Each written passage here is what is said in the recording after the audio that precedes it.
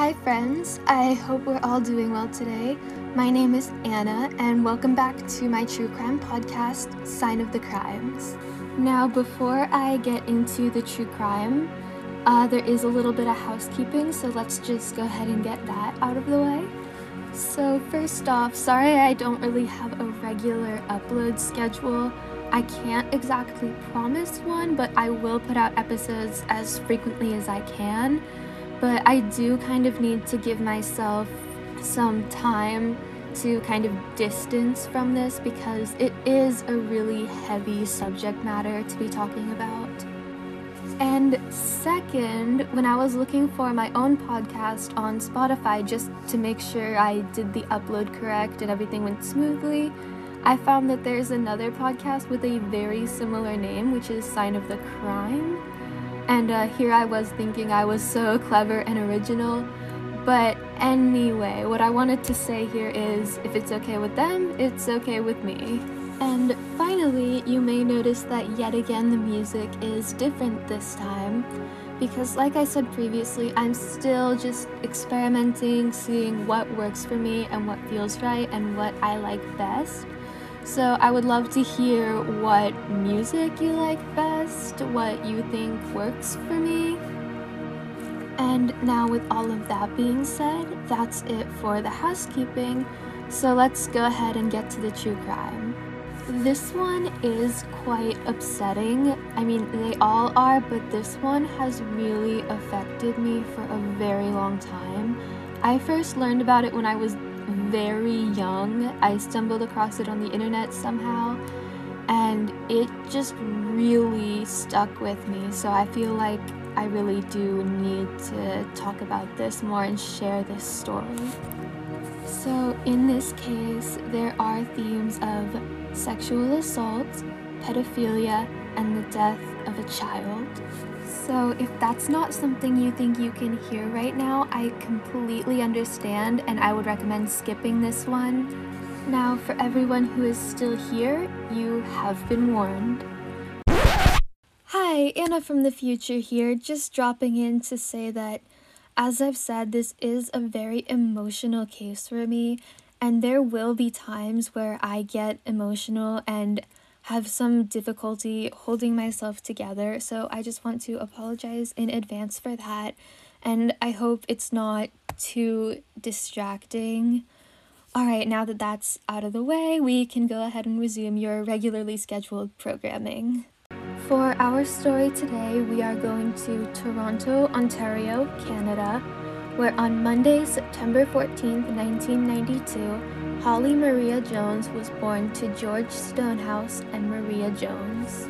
Holly's zodiac sign was a Virgo, and she was described as a happy, energetic, and gentle child.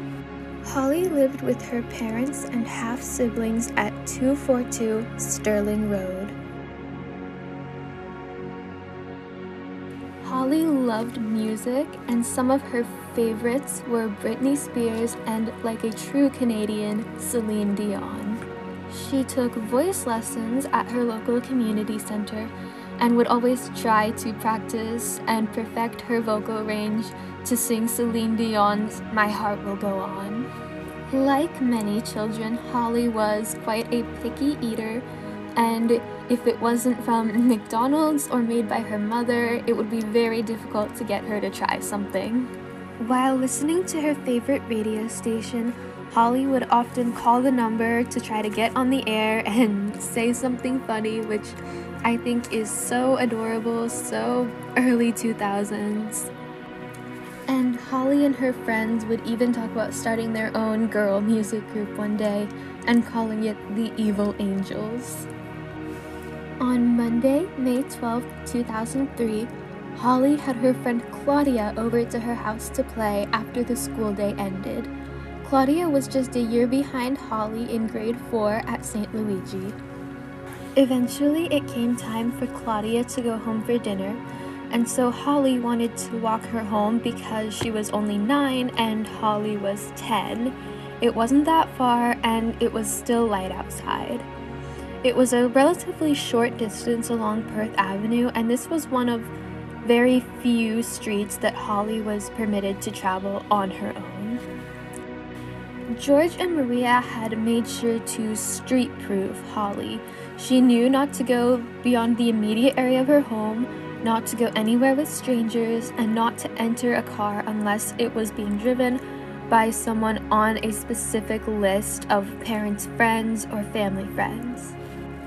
And so on this evening of May 12th, 2003, so right in the middle of tourist season, Holly was last seen after walking her friend home, walking back to her own home. Holly's mother, Maria, who had been out at the grocery store, arrived around 8 p.m. to find that her daughter Holly was not there. Maria was immediately concerned because Holly was not allowed to be outside alone at night. And so immediately she called her husband George, who was just across the street at a neighbor's house. He had not seen Holly either since earlier when he saw Holly and Claudia walking past that house while Holly was walking Claudia home. Maria then indicated that she would start calling around in an attempt to find Holly's whereabouts. But around 8:30 p.m., George received another phone call from Maria, who was frantic in saying that she still had not found Holly. And so George went home so he and Maria could continue searching for Holly. Ultimately, at 9:14 p.m., Maria called the Toronto Police Service reporting Holly's disappearance. A missing person investigation was immediately put in motion, and officers from 11 Division attended the residence at Sterling Road to take an occurrence report. As it had already been hours since this 10-year-old girl had been seen, police launched an intensive search for her in the vicinity of her home and throughout her neighborhood. Copies of a photo of Holly were distributed throughout the community, and her description was broadcast through the Toronto Police Department Communications Center to alert all officers on duty of the situation. And what poor George and Maria didn't know was that Holly, their 10-year-old baby, was already gone. Early the following morning, Tuesday, May 13th, 2003, with Holly still missing, the Toronto Police Force requested an Amber Alert be issued. But tragically, just hours later, 2 bags were found, both containing body parts. At approximately 8:30 a.m., the Toronto Police Service received a phone call from a resident of Wards Island who reported that while he was out walking his dog, he had discovered a bag which contained what he believed looked like a dismembered human torso. This caller was then asked to wait at the Island Ferry docks so police could arrive and he could direct them to the scene where he had found this bag. Not long after, 2 Marine Unit constables headed over to Wards Island operating a Marine Unit vessel to meet up with this caller. This man then told police again that at approximately 8:15 that morning, he had been walking his dog along the north shore of the island and discovered a black bag on the shoreline at the water's edge. Inside this black gym bag was a green garbage bag, which then contained a clear plastic bag.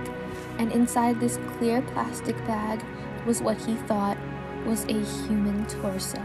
These 2 police constables were then directed to the bag, this black gym-style bag, which bore a logo of the word Lynx. Inside this bag was what was confirmed to be a human torso, positioned face down with the back area exposed by a tear in the plastic bag. The constables noted that there were no visible footprints in the area other than the man who had found this bag while walking his dog. Subsequently, officers from 52 Division Investigative Office arrived at the scene and took a closer look at the contents of this bag.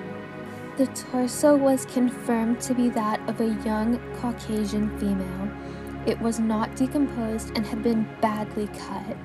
Hairs and other fibers were present on the shoulders and buttocks.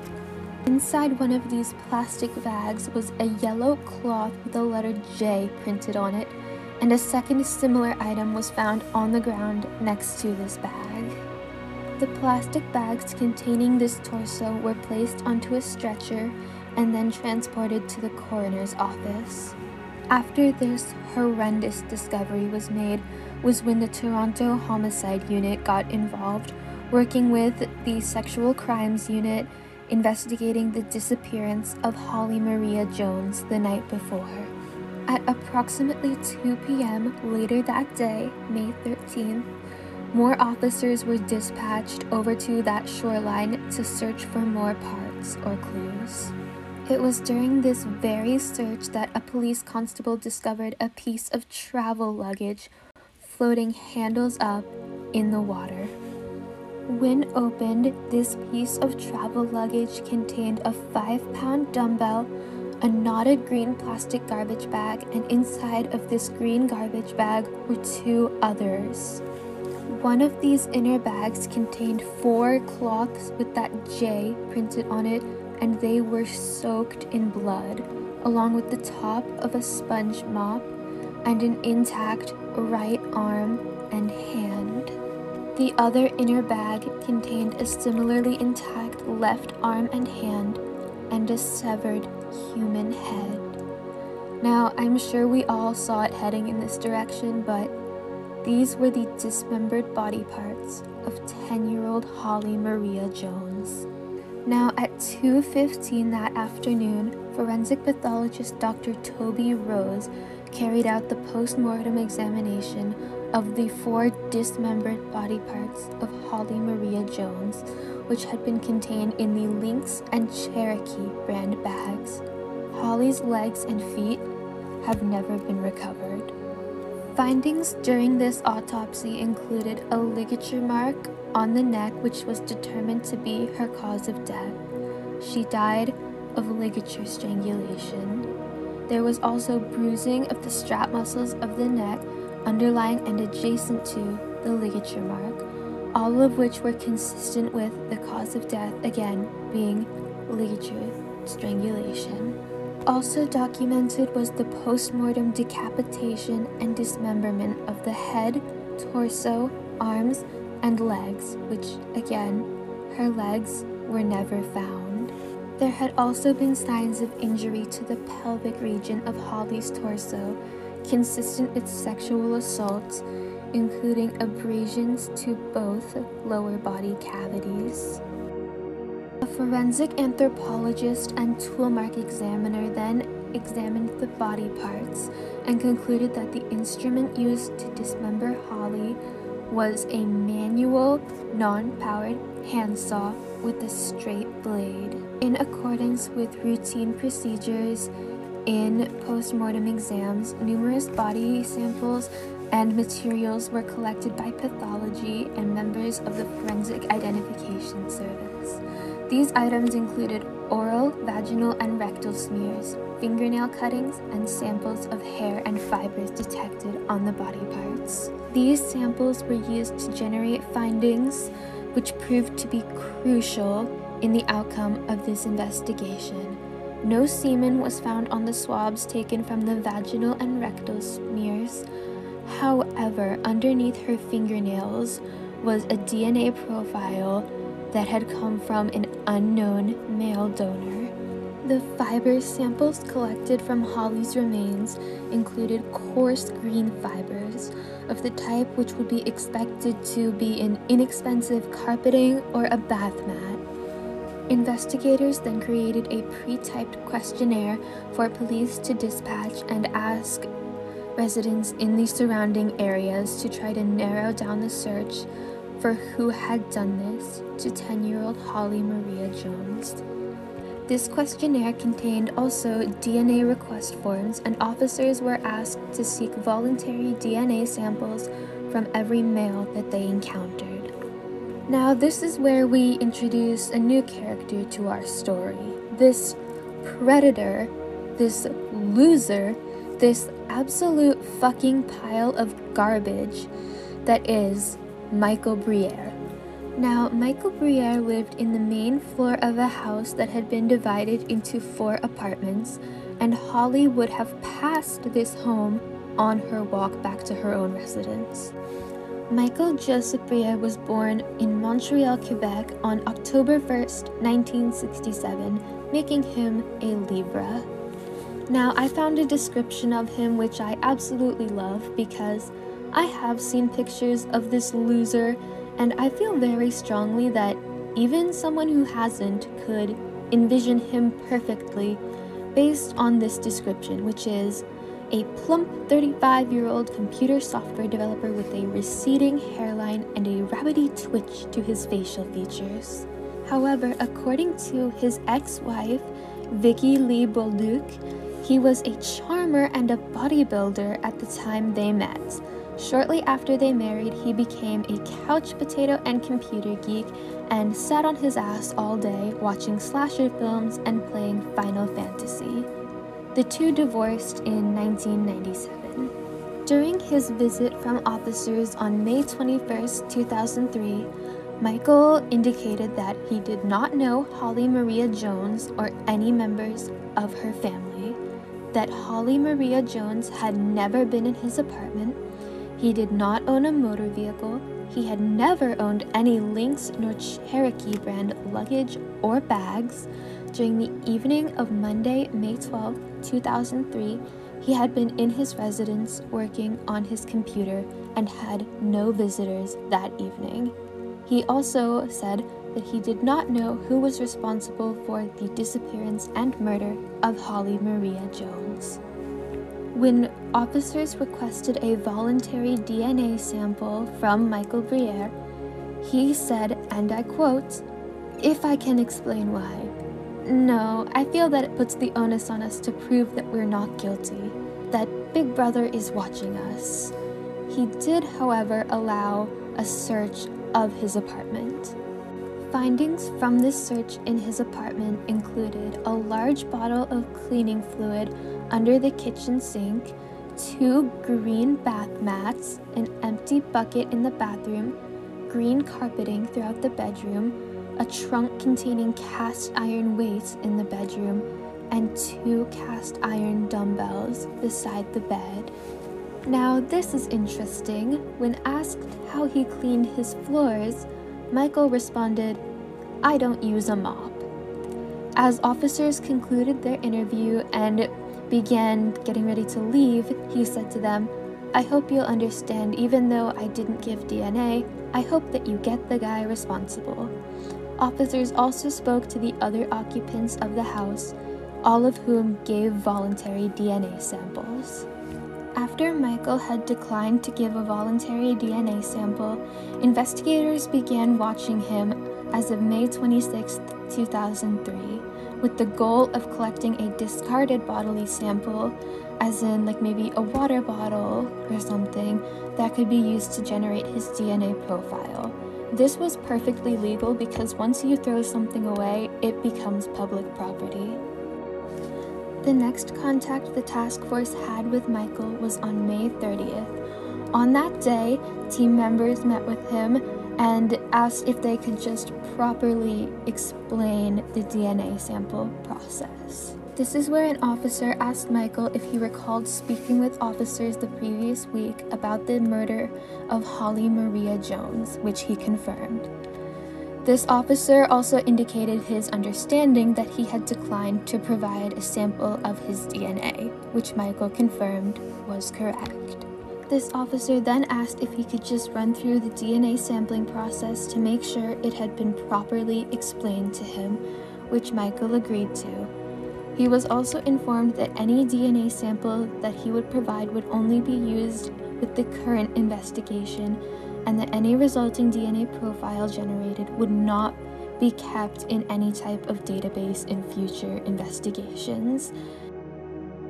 This officer then further assured Michael that under law it required the destruction of the DNA sample once it was determined that it held no significance to the investigation. This officer then explained that all samples taken and submitted for analysis were identified only by a number, and that the lab generating the DNA profile would not know who it belonged to unless it was confirmed to be significant to the investigation. Michael continued to decline providing a sample of his DNA. The officer acknowledged that it was his right to refuse, but asked if he would mind giving a reason why he chose not to do so. Michael responded that he did not trust police and that he had once worked for a large corporation and knew, quote, how things went, unquote. Michael was otherwise cooperative and gave the officers permission to once again view the inside of his apartment. Officers noticed several toys on his fireplace mantel and asked Michael if any children visited his apartment, to which he replied that no children had ever been there and that the toys were his. Officers then asked him directly if Holly Maria Jones had ever been inside his apartment, to which Michael responded, of course not. They then asked where he had been on the night that Holly Maria Jones died. Michael said that he had been home alone working on his computer. Officers then asked if he would agree to come to headquarters for an interview, to which he replied, an interview, sure, no problem.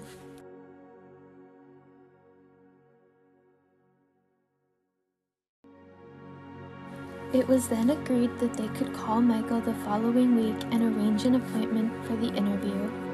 As they were leaving, officers asked where he thought investigators should be looking for evidence related to this case.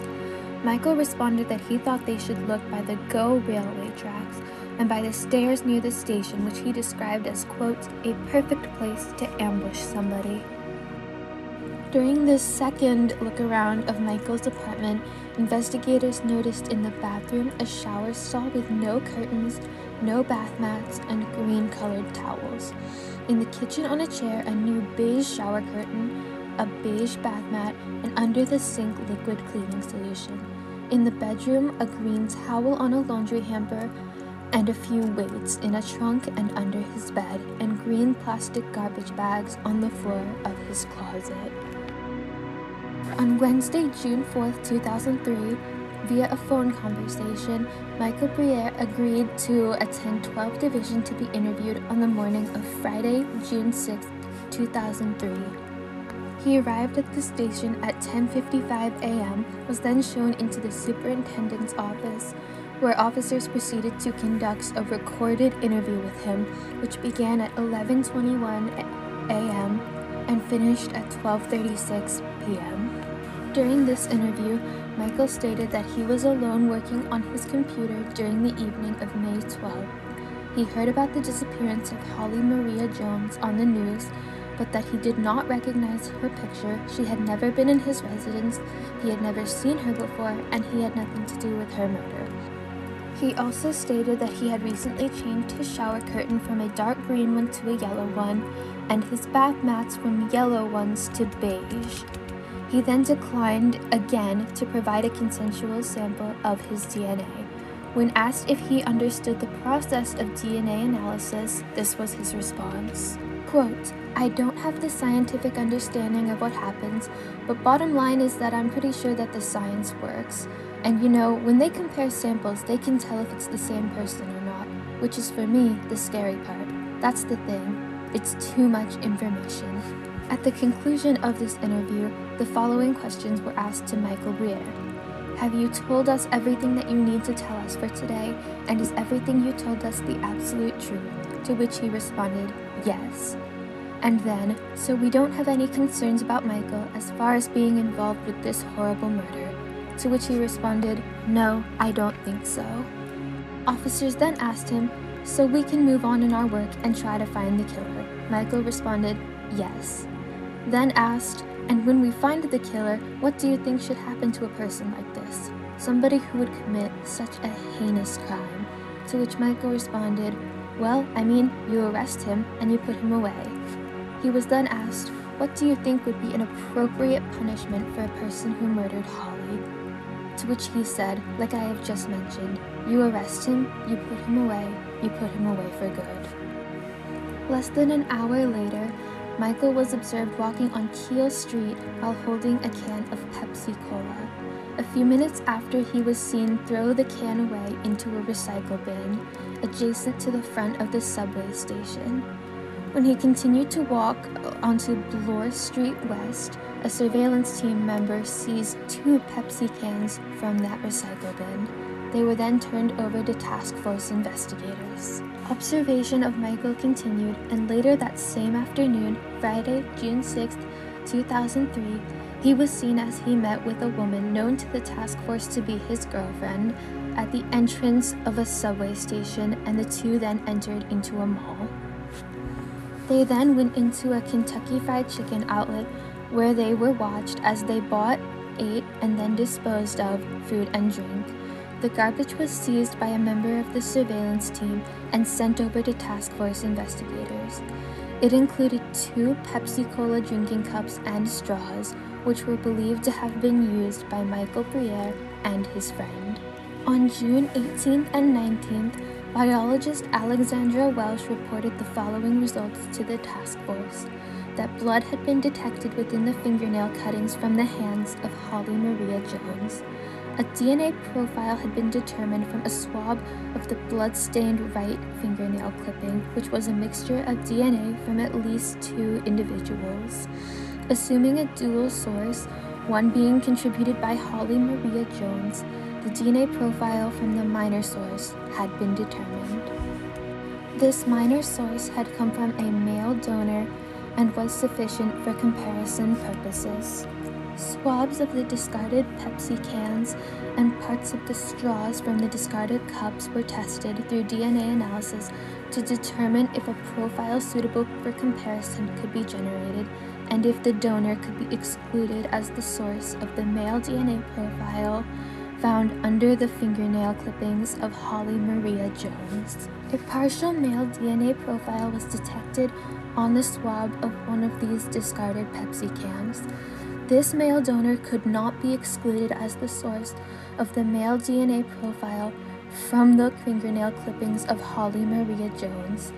The probability of these 2 DNA profiles coming from 2 different individuals was an estimated 1 in 220,000, which is not particularly solid evidence because there are over 7 billion people in the world, meaning that there are 32,000 other people that it could potentially belong to that could not be excluded. The straw was then tested to see if the donor could be excluded as being the same person who sourced the male DNA profile from the discarded Pepsi can. The probability of the DNA profiles from the can and the straw coming from 2 different people was an estimated 1 in 3.3 billion, meaning that there is only 1 or 2 other people that it could belong to, meaning it was definitely the same person. Because Canada's population in 2003 was an estimated 31.64 million, and the odds of those 2 samples not belonging to the same person was 1 in over 3 billion. It was at this point in the task force investigation that a warrant would be applied for to search Michael's residence once again and probable cause to arrest him for the murder of Holly Maria Jones. Since Michael had been under observation, investigators had a pretty decent idea of his daily routine, and at approximately 5:40 a.m., officers waited at the subway station waiting for his arrival. At nearly 6 a.m., he appeared and was arrested for the murder of Holly Maria Jones. He was handcuffed to the rear and placed in the back seat of a police car for transport to 12 Division. Michael was read his rights, and along with the police car, he left the scene of the arrest at 6 a.m. He was then driven to 12 Division, arriving 10 minutes later without any conversation taking place on the way there. Upon arrival, he was booked into the station, and at 6:28 a.m., he was placed into an interview room, where investigators then informed him that things had changed since their interview on June 6th, and that investigators now had more information, more particularly that his DNA was found under Holly's fingernails.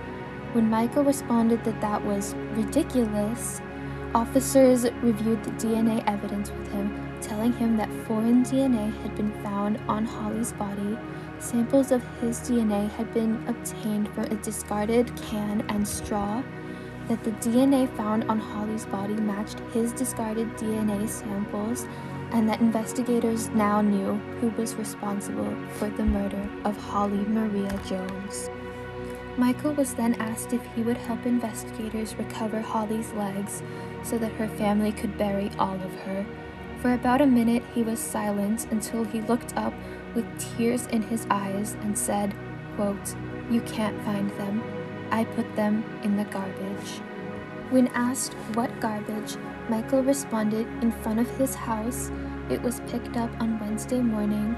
They had been too late searching and that her legs were too long, so he had cut them up. Michael then agreed to make a full, taped confession without a lawyer present, despite understanding his rights, and that he did not mind telling officers everything.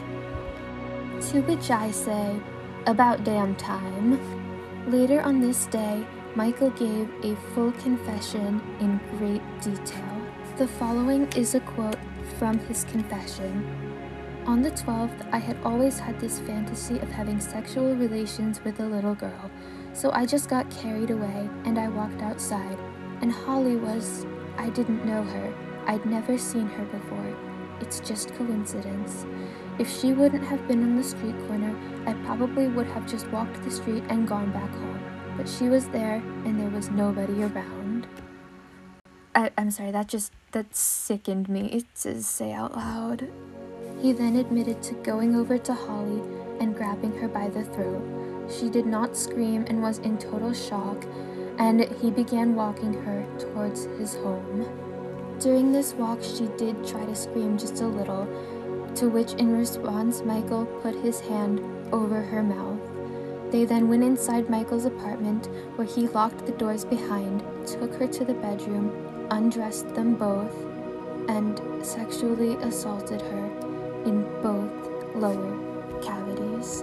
Michael claims that he did not assault her to completion, which was confirmed by the lack of semen being found at Holly's autopsy.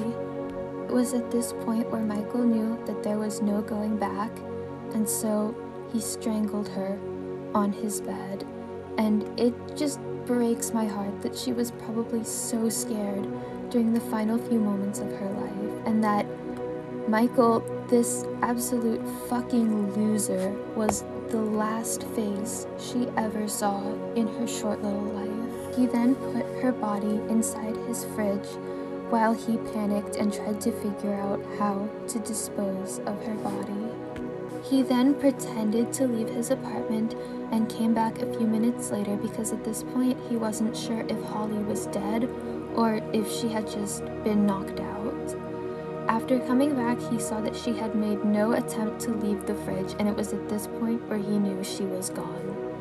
He then gathered Holly's clothes into a bag, went to the subway, and rode it to an alleyway near a lottery ticket place. They have a place where you can go and pick up your winnings, he says. So there's an alleyway, there's actually stores there, and there was an open garbage can, and I threw the clothing in there. He then went into a store at the corner of the street that hands out newspapers, took a few and put them over the bag of the discarded clothing so no one would see it and wonder what it was.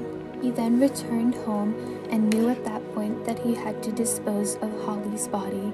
He had this large gym bag in which her torso was later found and tried to fit her entire body inside this bag, and couldn't because she was too big, as he did not have a vehicle and there's no way to just carry around a dead body because people are going to be like, what the hell?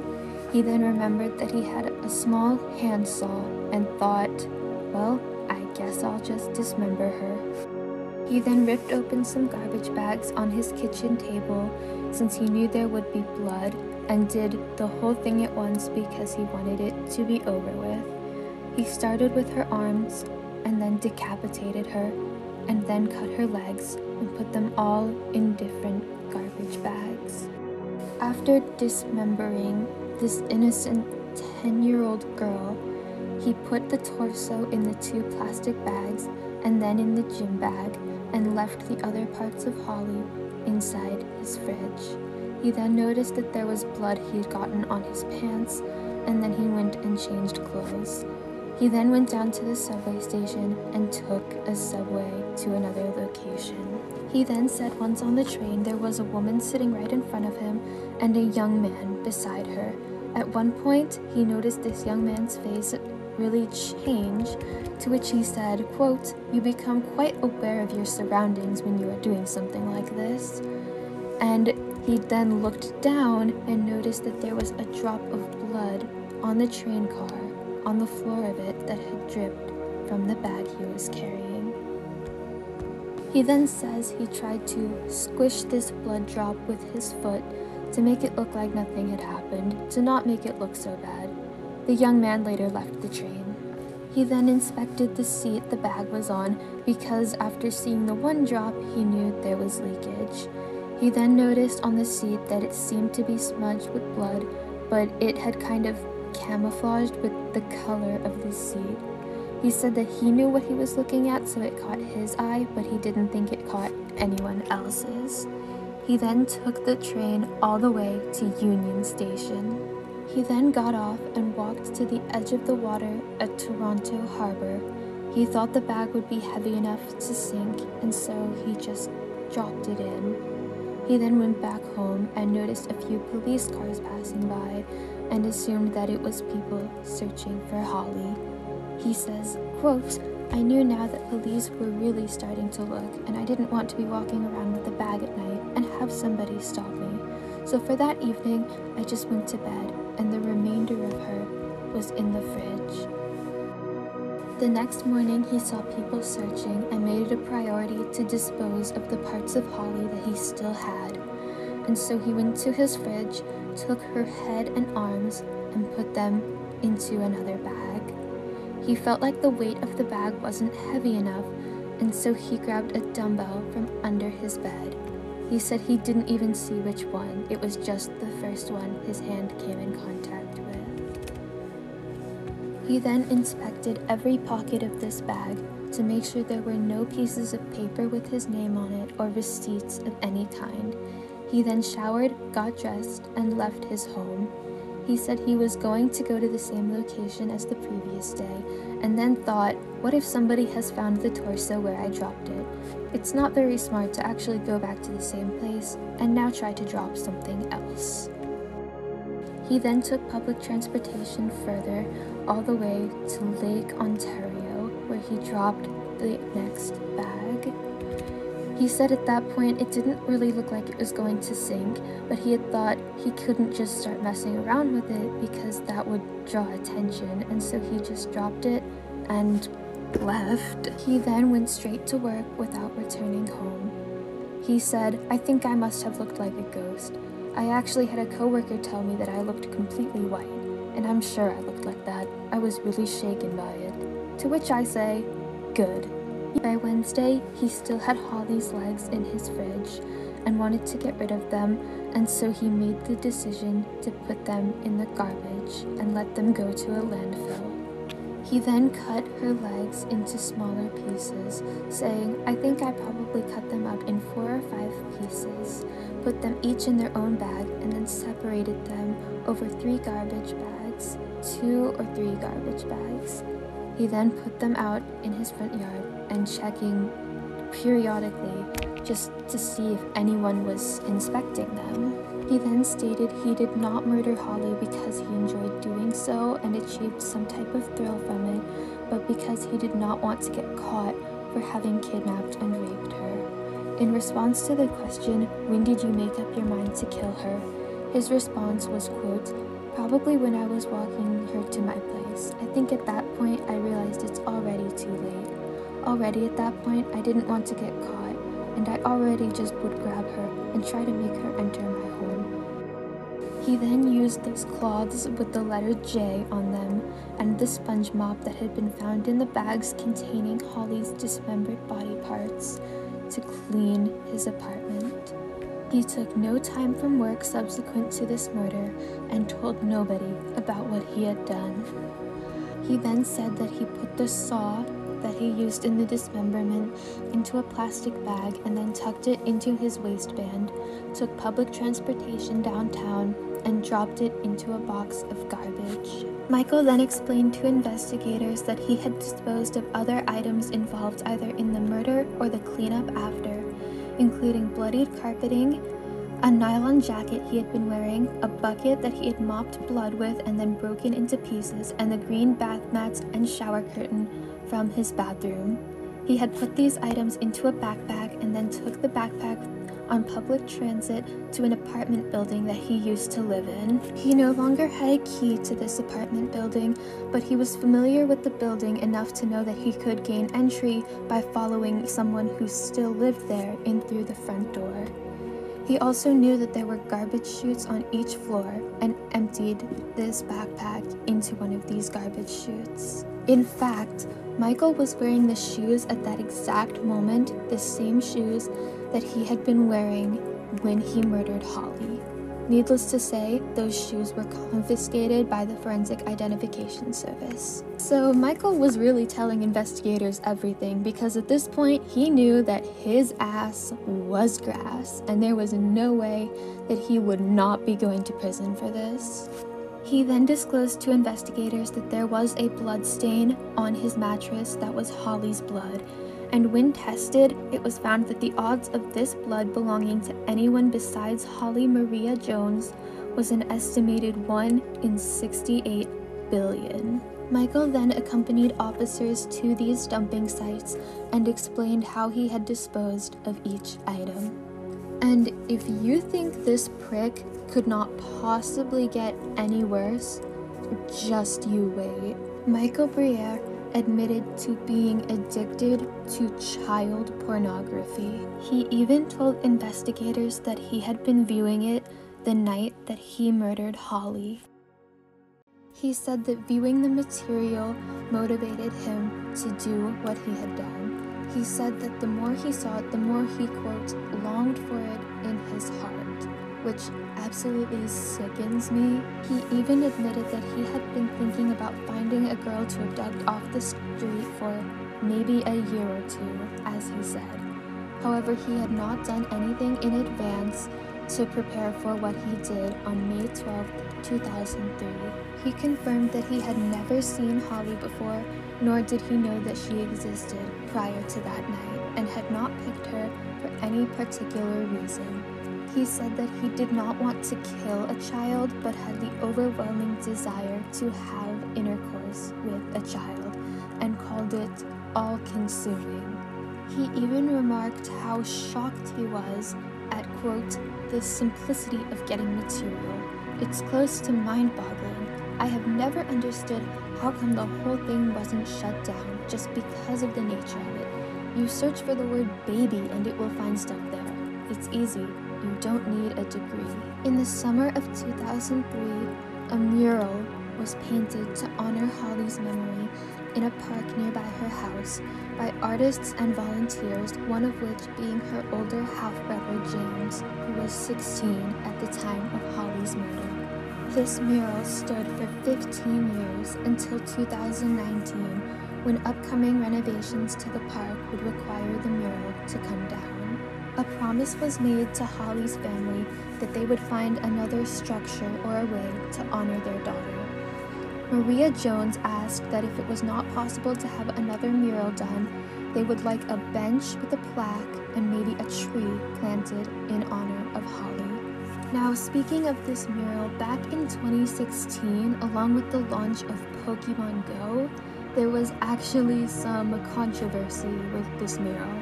Yeah, bet you didn't see that one coming. Some members of the general public found it inappropriate that Holly's mural was actually a Pokestop in the game.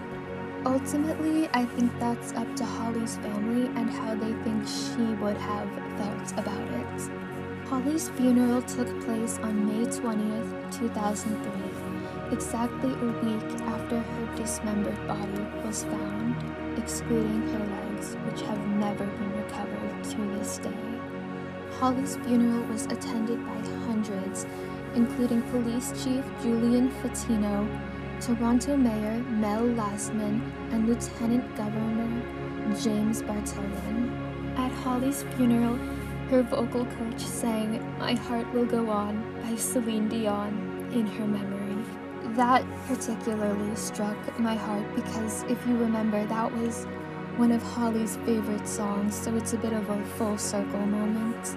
In June of 2004, Michael Briere pleaded guilty to first-degree murder. At sentencing, he said, quote, "I have failed as a human being."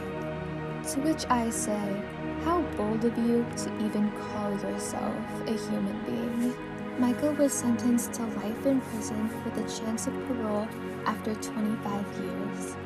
In the details of this episode, I will be attaching a petition to keep Michael Briere in prison, so if you have a minute, it would really mean a lot to me if you'd sign it, and I'm sure it would mean a lot to everyone who knew Holly.